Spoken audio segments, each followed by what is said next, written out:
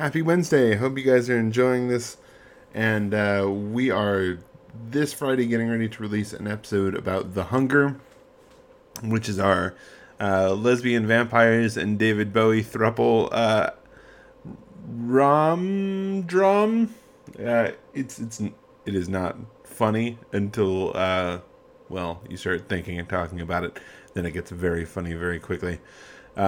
It's definitely worth checking out. We will be talking about that on Friday, so you guys can check it out between now and then, or you can come listen to us talk about it and decide whether you want to look at it at all.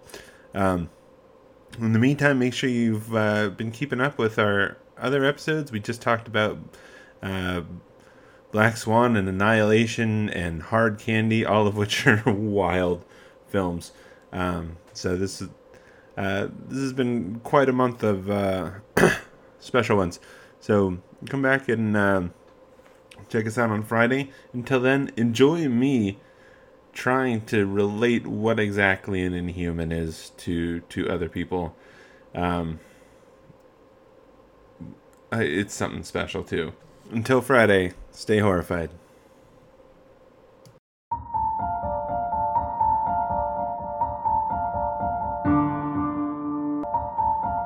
Wait, this isn't right. This isn't how our theme song goes. Where are we? This is Digressively Horrified.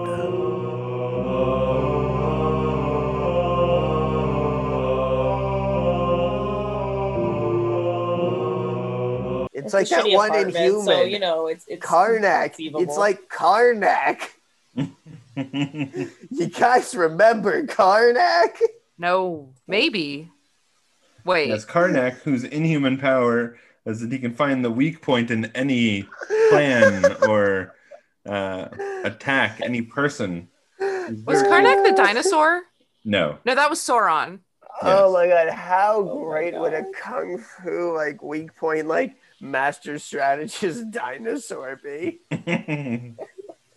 Well, it's yours now. You're welcome. Not so great with the karate chops, those guys, though.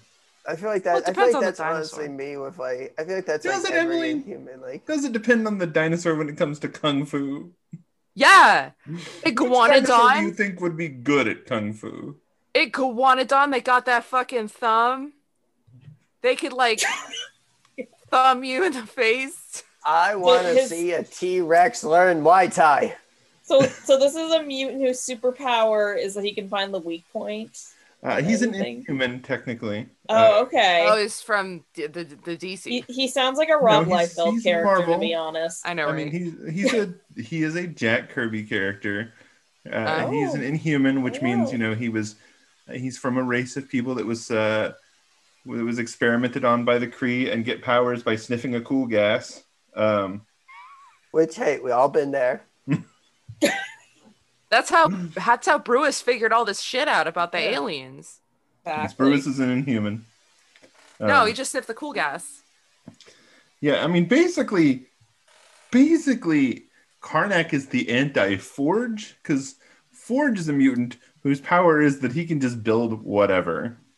He just... Right. Yeah, but that's a cool power. Yeah. He just thinks of a thing that he wants to do, and his mutant power is, oh yeah, I know how to make that.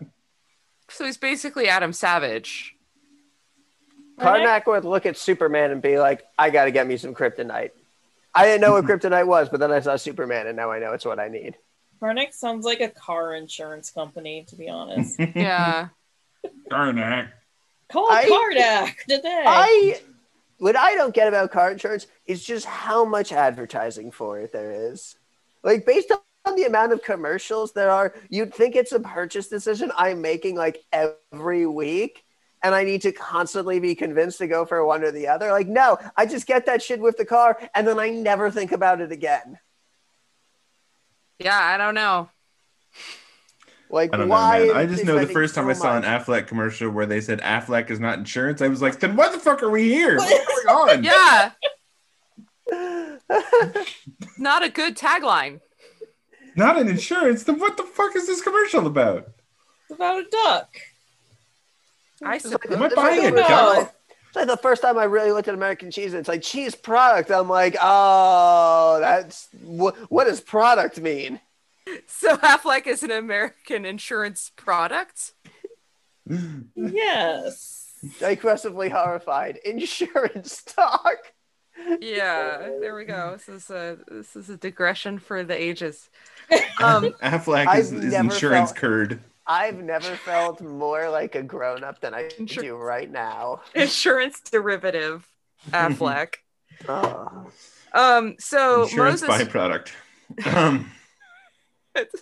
with natural flavors.